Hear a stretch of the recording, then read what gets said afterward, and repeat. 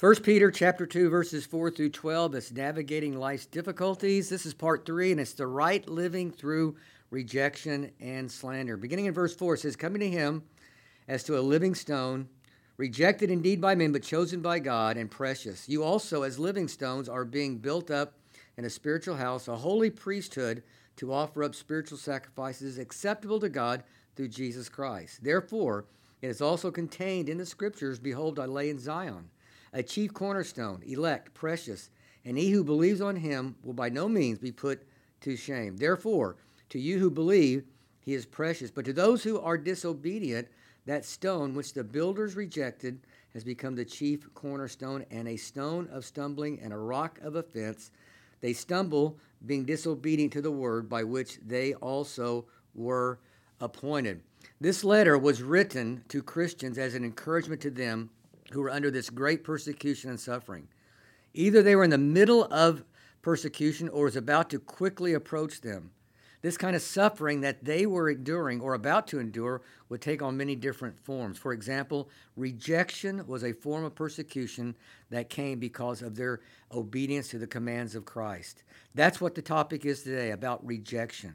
And really, the point that Peter wants to make is this: if Jesus was rejected for his obedience to the Father, then plan on being rejected for our obedience to our Savior. But there's some imagery right here that's taken place, and Jesus described this as Jesus himself, Peter is describing Jesus himself as the chief cornerstone. But also we are living stones too. But this imagery of Jesus being a chief cornerstone goes all the way back to the Old Testament, where it said in Isaiah 1:18, the stone that the builders have rejected has become the chief cornerstone. Also, Isaiah speaking in chapter 28, a tried stone, a precious cornerstone, a sure foundation. So these imageries of a cornerstone was the promise of the coming Messiah. Now, if you are new to the Bible and you are hearing chief cornerstone ascribed to Jesus, it might not be coming together for you. But Peter is helpful to make us understand what all this means and how important it is for us to know. You see, the chief cornerstone in ancient times was intended to speak of three things. Number one, as a cornerstone, it was the first stone laid in a foundation for the building of a building. Bar none, it was first and the most important stone in constructing of a building. Number two, every other stone in the building was measured off the cornerstone. Every stone was placed in alignment with the cornerstone. Thus, it leads to number three, which every stone in the building had a relationship with the cornerstone. It was all tied together. And once those three things were true of a building, then it would be safe and sound to go into. If any one of those three things were not true to the cornerstone, then they would have a building that would not be safe. And what is true of a cornerstone to a building, so is Jesus Christ to every single human being in this world. Jesus, number one, is to be the most important relationship we have in our lives. Number two, just as every other stone was tied to that cornerstone, they had a relationship with that stone, as we have with Jesus. And number three, we are to measure our lives off of our cornerstone, Jesus, to make sure our life is square, to make sure it is true. So as Christians, in relationship with the cornerstone, I measure my life off of his.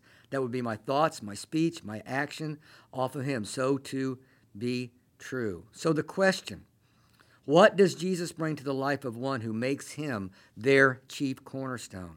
Four things. Number one, the most important relationship of their life. Number two, he provides a solid foundation for our lives. Number three, he brings stability into our lives. And number four, he holds our lives together. Question is, why in the world would Peter bring all this up to a group of suffering and about to suffer Christians in the arena of persecution, in the arena of rejection? Because if we are measuring our life off of Jesus Christ, then we're going to be more and more like him.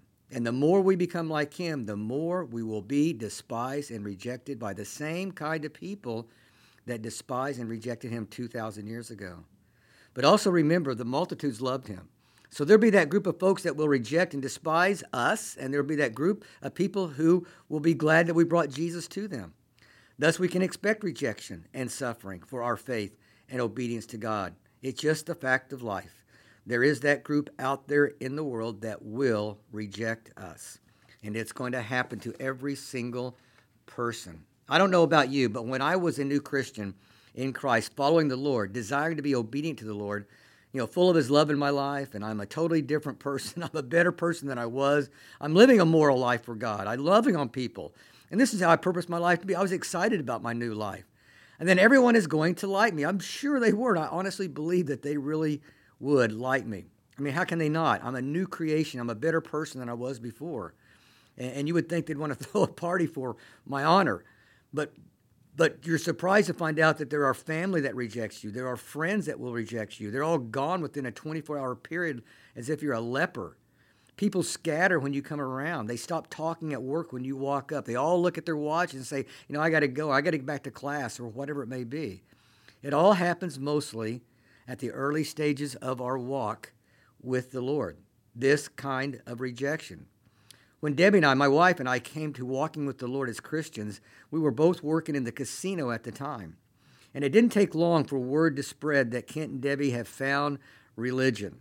And we would come into work many times, and like cockroaches in the light, some of these co-workers would hide and melt away. But you would also have those moments where others are going through a divorce, or maybe the death of a loved one, or maybe even cancer, and now they want to talk to you. So you had those two different groups of people, the rejecting kind of group and the ones that really wanted to talk with you, just like Jesus had. But it hurts when you are rejected and you do nothing wrong except you became an absolute better person. The owners of the casino who I worked for could care less what religion you were. They could care what you, as long as they were making money, as long as they were winning, worship whatever you want. Yet when I left the casino to go into the ministry at Calvary Chapel in Las Vegas, the guy who ran the Baccarat room heard that I was leaving to go into the ministry, and he came up to me, and he says, "Is that true, that you're leaving to go into the ministry?" I said, "Yes, it is." And right to my face, he called me a fool. He says, "You can write your own ticket here. Why would you leave?"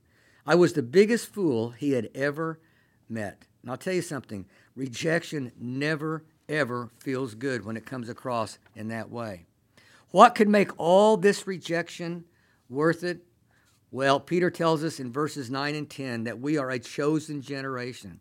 We have God's acceptance upon our lives. The world might not want us, but God does. We're a royal priesthood. Not only are we a temple of the Holy Spirit, but we're also the priest there as well. We represent God to the people. We are his own special people. We're his own. No matter who rejects us or comes against us or the sufferings that we endure, God has claimed us as his own very special people. We are highly specialized to him. We're also called out of darkness into his marvelous light.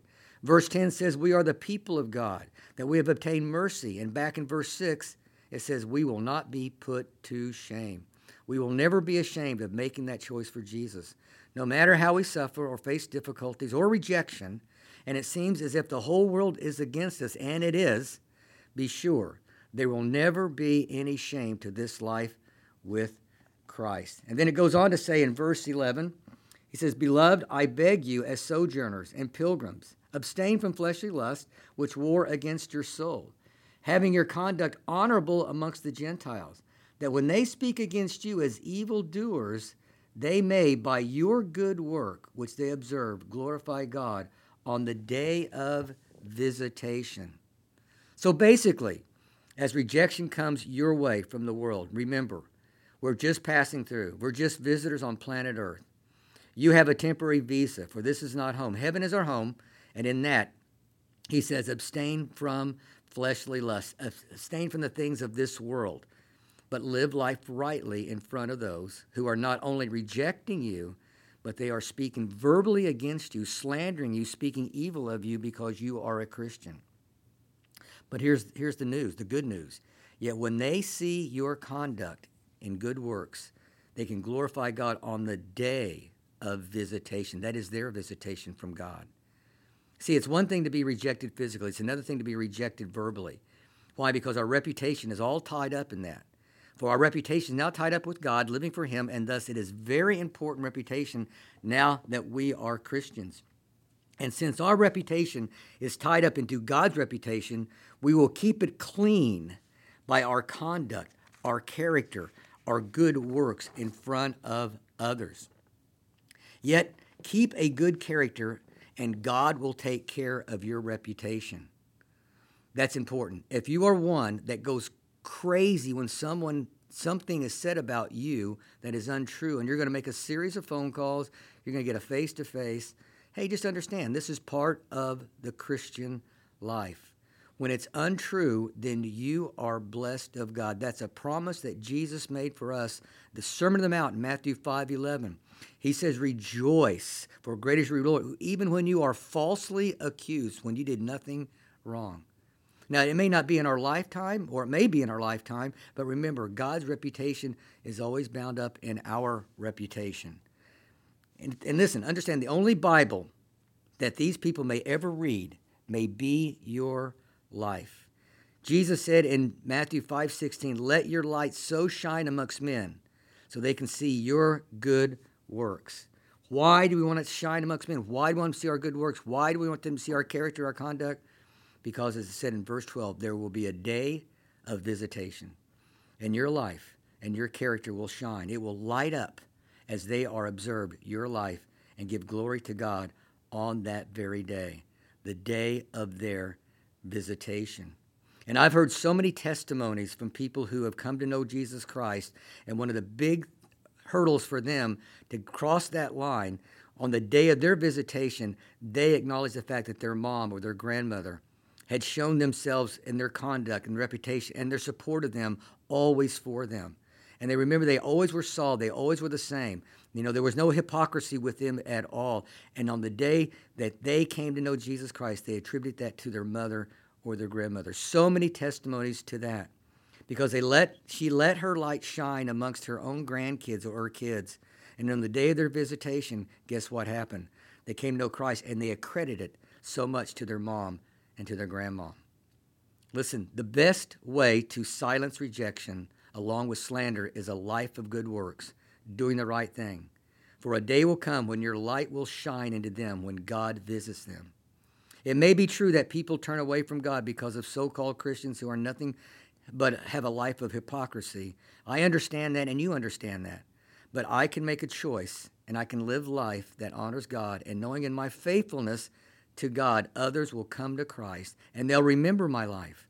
And my life was a life that honored God in my actions, in my words, in how I carried myself in difficult seasons of persecution, trials, rejection, and slander.